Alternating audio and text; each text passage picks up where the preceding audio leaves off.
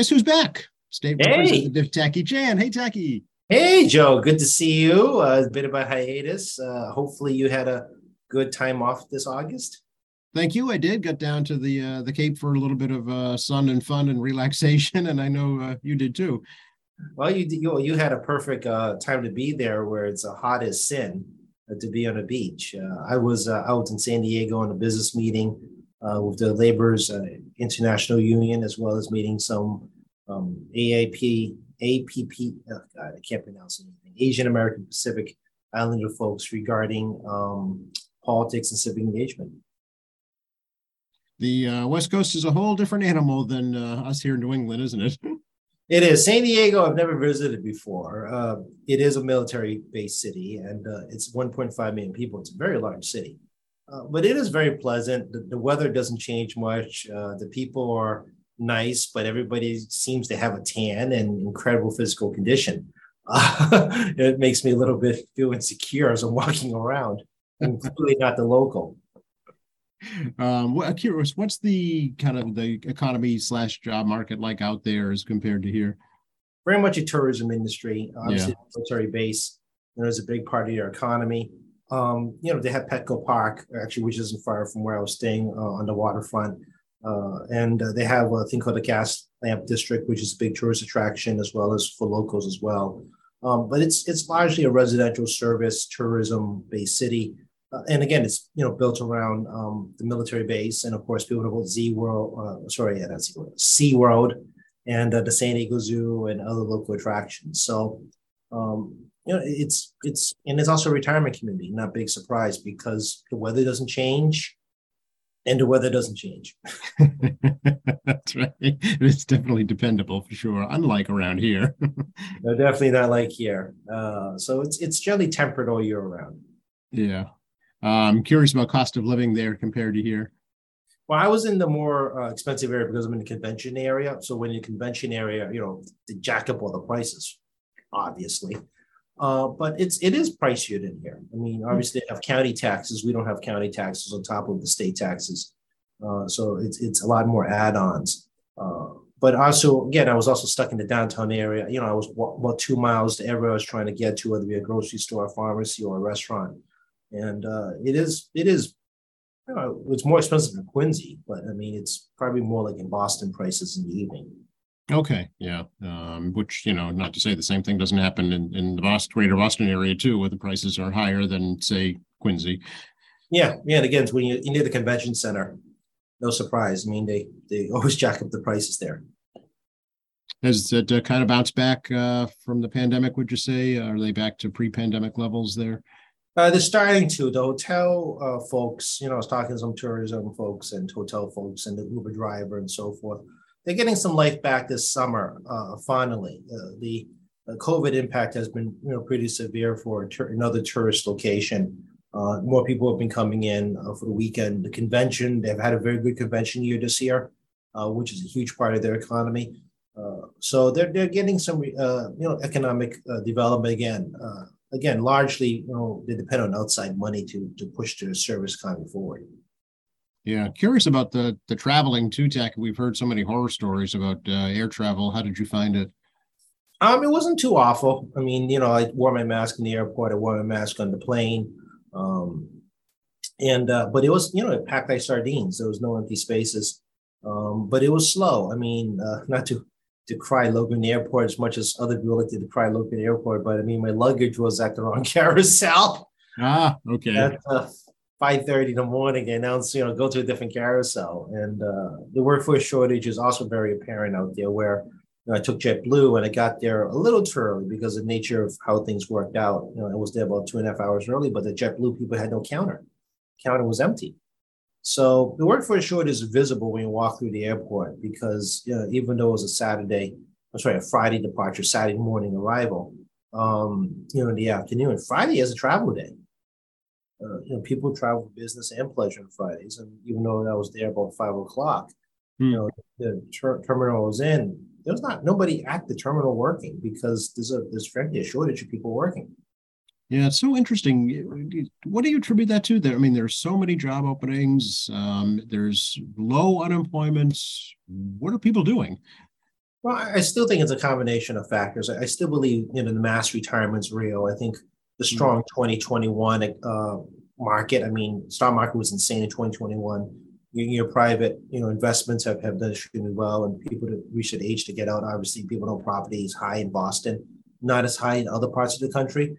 But you're property rich, and the property values are high. It's a good time also to get out.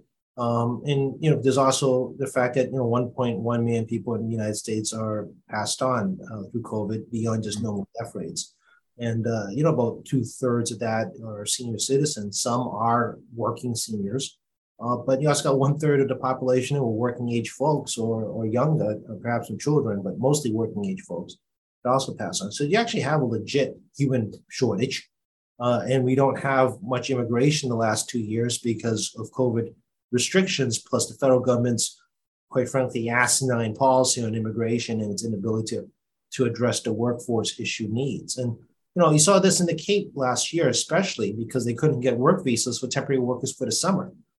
And that is still being very challenged today to do so, to get temporary workers from overseas. The price of travel is very high to get anywhere because of the price of fuel.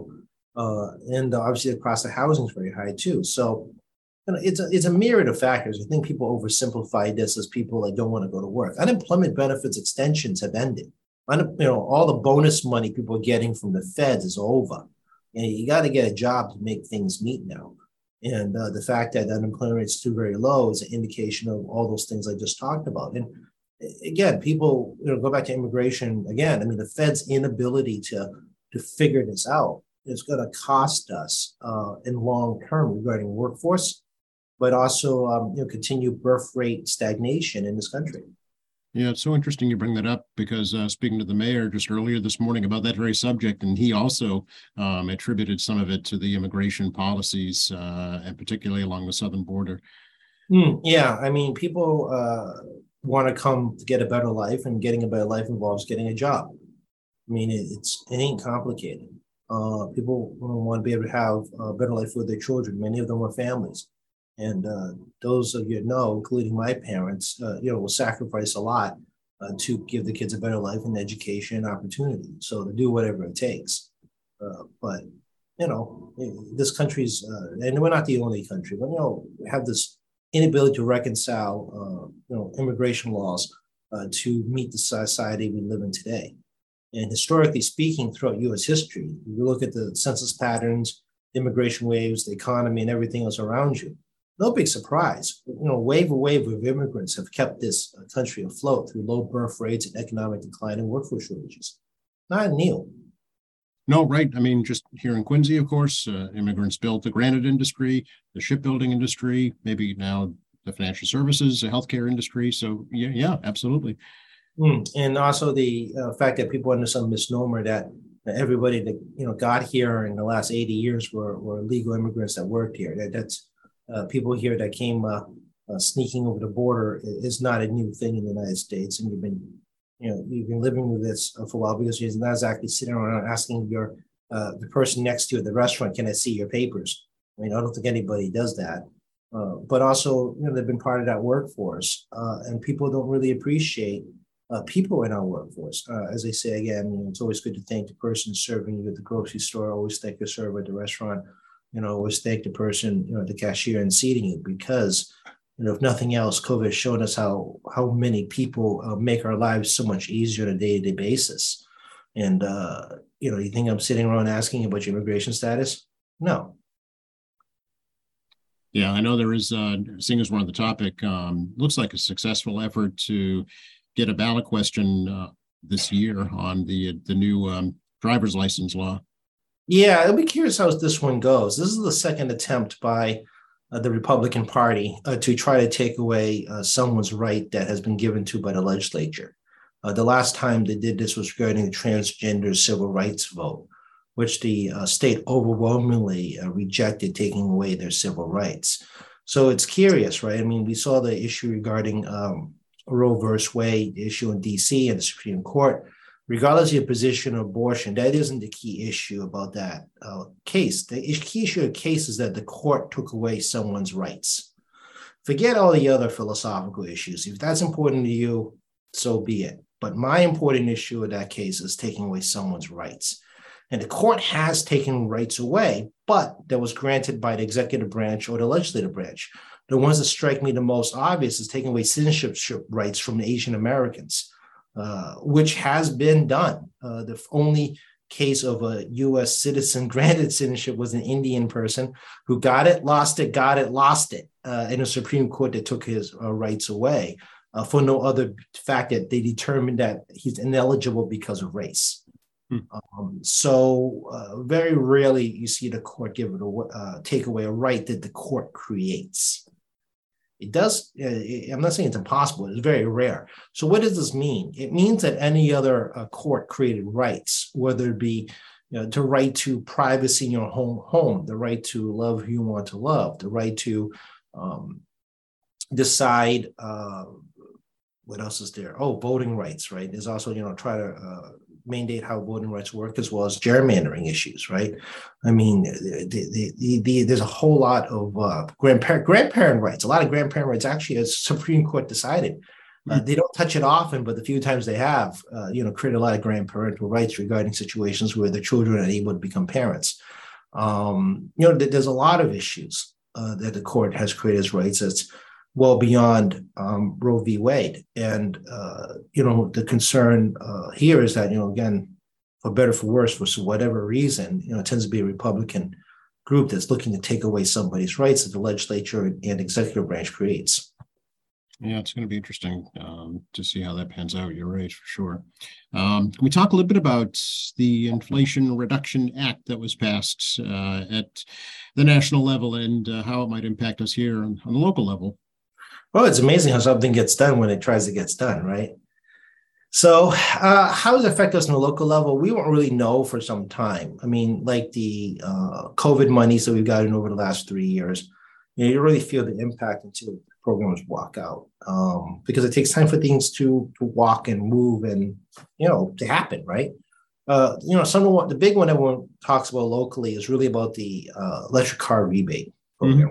Mm-hmm. We included in the our own wind and climate change bill at the state level rebate for electric cars, but it has to be a certain minimum value.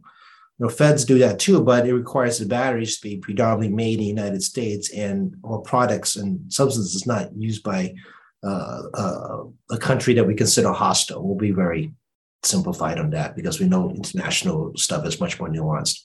But that's the one that's catching a lot of people's attention as we move towards electrification of our vehicles, to try to be more palatable and capable for people to afford them despite rising prices. But that's an interesting thing, made in America, so to speak, or made of now hostile nations, and how does that really affect us on being afforded to what we want to buy? So, that's a big one. I mean, obviously the healthcare issue, Medicare, drug prescription, bulk purchasing should have happened a long time ago.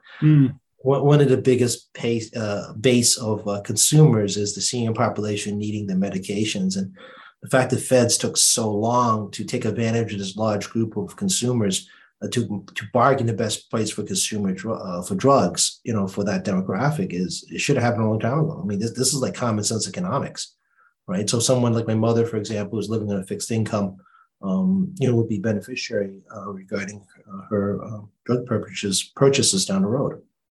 Yeah, and I think it caps the cost of insulin as well, which obviously millions and millions of people use every day.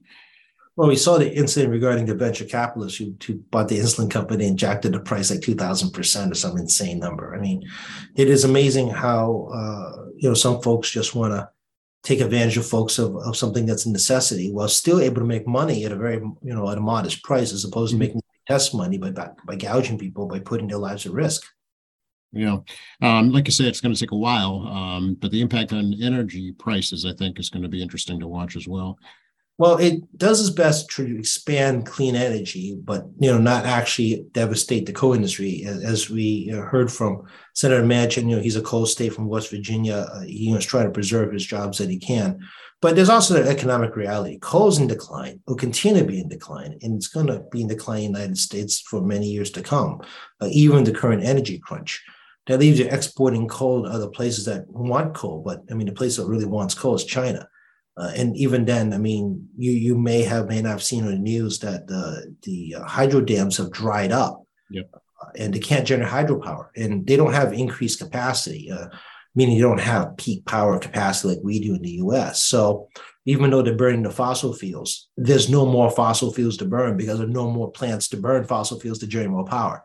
Right. So as much as people take a lot of criticism in the U.S. about energy policy, it's very unlikely that many states, I'm not saying it won't happen in certain regions, but most of us should have sufficient energy despite the pricing structure and climate change issues. So, we'll see how that rolls out as we continue our investment, in renewable energy through the inflation combat bill. Very strange title.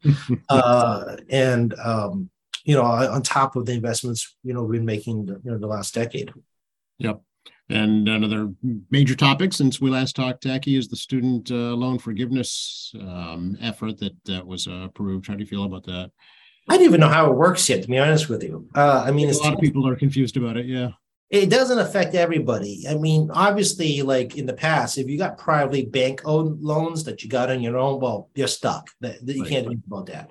If you got federal loans, well, it depends which one you have. For example, there's been other programs granting loan forgiveness for public servants, other types of loan deductions that I personally have never qualified for because my loans are too old, or they're the wrong type of loan because those loans don't exist anymore because I got the loans initially more than 20 years ago. So it's extremely confusing who actually gets this benefit right off the bat, folks. Okay, so those of you on student loans, don't get too excited. The details are what matters. Take it from a guy who's twice been like, what moments who did not qualify for anything.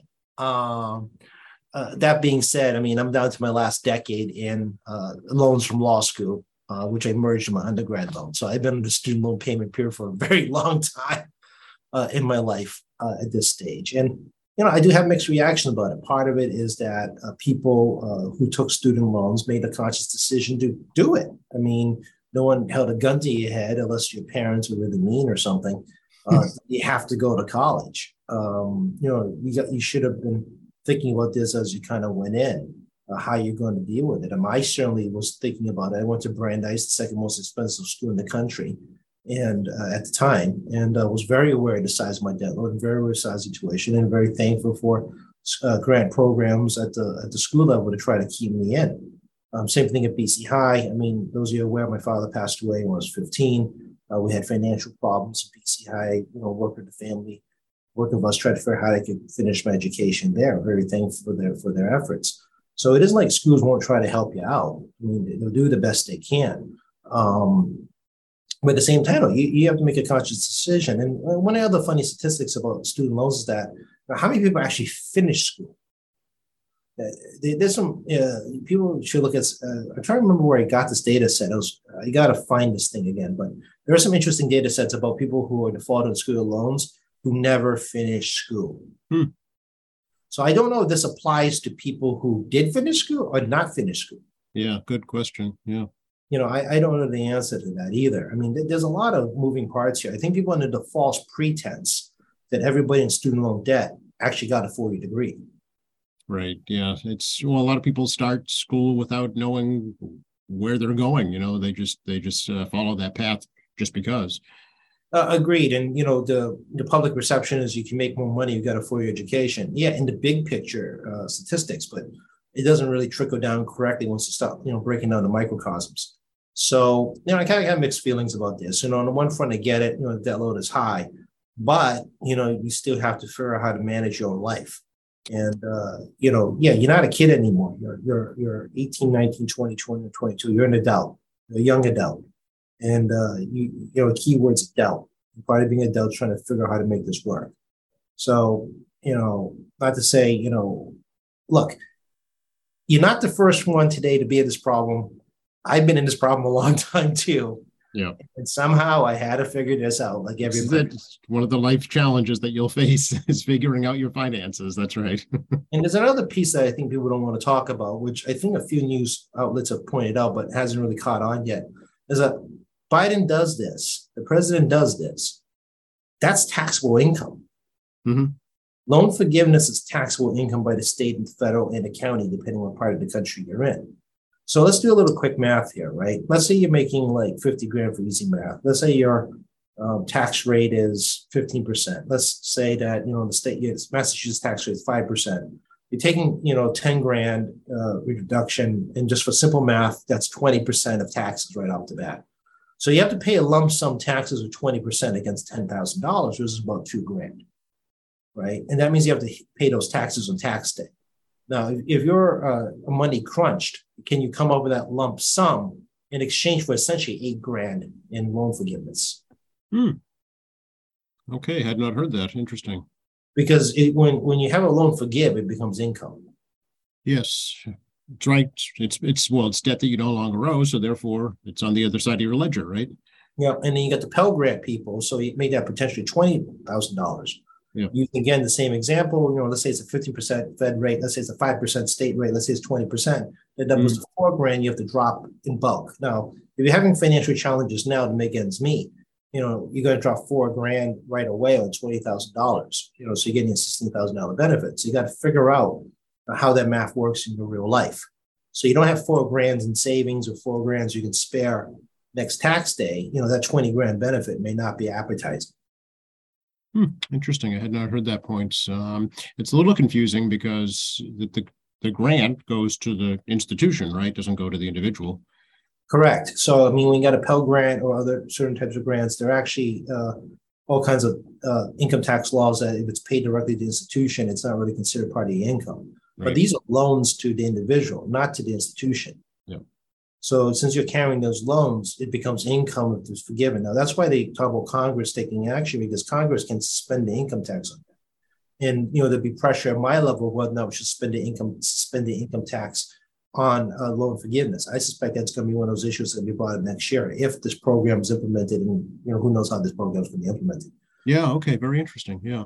It may, and because we've already like the PPP I use an example for businesses. Those who took it as a loan is not income. Those businesses that took it as a grant, it becomes income. So the state did not take any income tax on the PPP grants from small businesses. Yeah, a little different because COVID was not their choice, Yeah, and they're fortunate, and those who are fortunate to qualify and was able to get in when there's still money in that program at the federal level. The legislature's feeling was the fact, despite at the time we didn't know we had any money. I know we're money now, but at the time, we weren't exactly clear what was going on. We took a shot at forgoing that money, hoping that that'll be okay for us at our level. That it wouldn't impact our ability to balance a budget, which thankfully not. But we did the same thing with unemployment benefits. We followed the federal government unemployment benefits regarding I think the first 10 or 20 grand or something. I think some amount at the beginning wasn't taxable, which also saved a lot of people in the tax bill during income tax day. And we still had a very good income tax collection, but it's really capital gains and corporate taxes. It's complicated. As you guys can imagine, there's a lot of moving parts here. But, this is going to be the pressure on Congress and the legislature about whether or not to allow people to get these loans tax-free. So, I have a lot, as you can tell, folks, I have a lot of mixed feeling about this. On the one part, I get the debt issue and impact it has on folks. And the other part, no one put a gun to your head to go to college and make this work. And part of this life is figuring it out. Seeing as you brought it up, Tacky, is the state legislature going to get into a session before the start of the new session to deal with the budget surplus? No, I don't believe we're going to go back in unless there's a skies falling emergency situation. Speaker of the House is very committed to not to do this, and there's no point for the Senate to come in if the House ain't coming in. The governor could recall us, but we wouldn't have a calendar so we could gavel in and gavel out. So that doesn't work either. So if we're going to do this, we have to go into a clear agenda what we're doing, get in, do our job, and get out, and try to limit other folks from doing things when we're trying to get our agenda done, namely procedural maneuvers to extend the calendar day, as well as filing amendments and trying to push other bills onto the floor beyond the scope of what we're trying to do that one day. Okay. People think it's like a simple thing in and out. No, I mean, when people have an opportunity to try to do more than what you want on your agenda list, unless you create a situation where you're forced them into just doing the agenda, they're going to take an opportunity to do other things. So during a normal session, this is easy because we can move to a new calendar day. If things get kind of wacky. But if it's one day in and out, that's not going to happen. So I would not put money down that would be back before swearing in day. Okay, very good. What is that date actually? Do you know? The first Wednesday after the first Tuesday in the month of January. Okay, all righty. So I think there's a primary election coming up.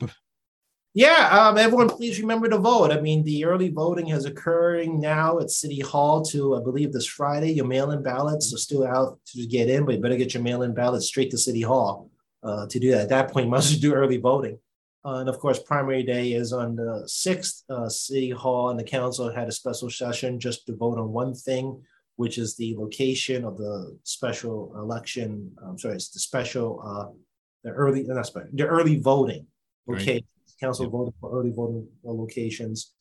The summertime, you can find it on the city website. I know Saturday early voting's already come and gone, but I mean, you can still vote at City Hall. My mom's having a little bit of a health issue this week, so I'm probably going to try to get her to City Hall to vote as opposed to going primary day. And since I'm going to take her to vote anyway, I'm also do the same thing since I'm there, right? I mean, why waste the trip?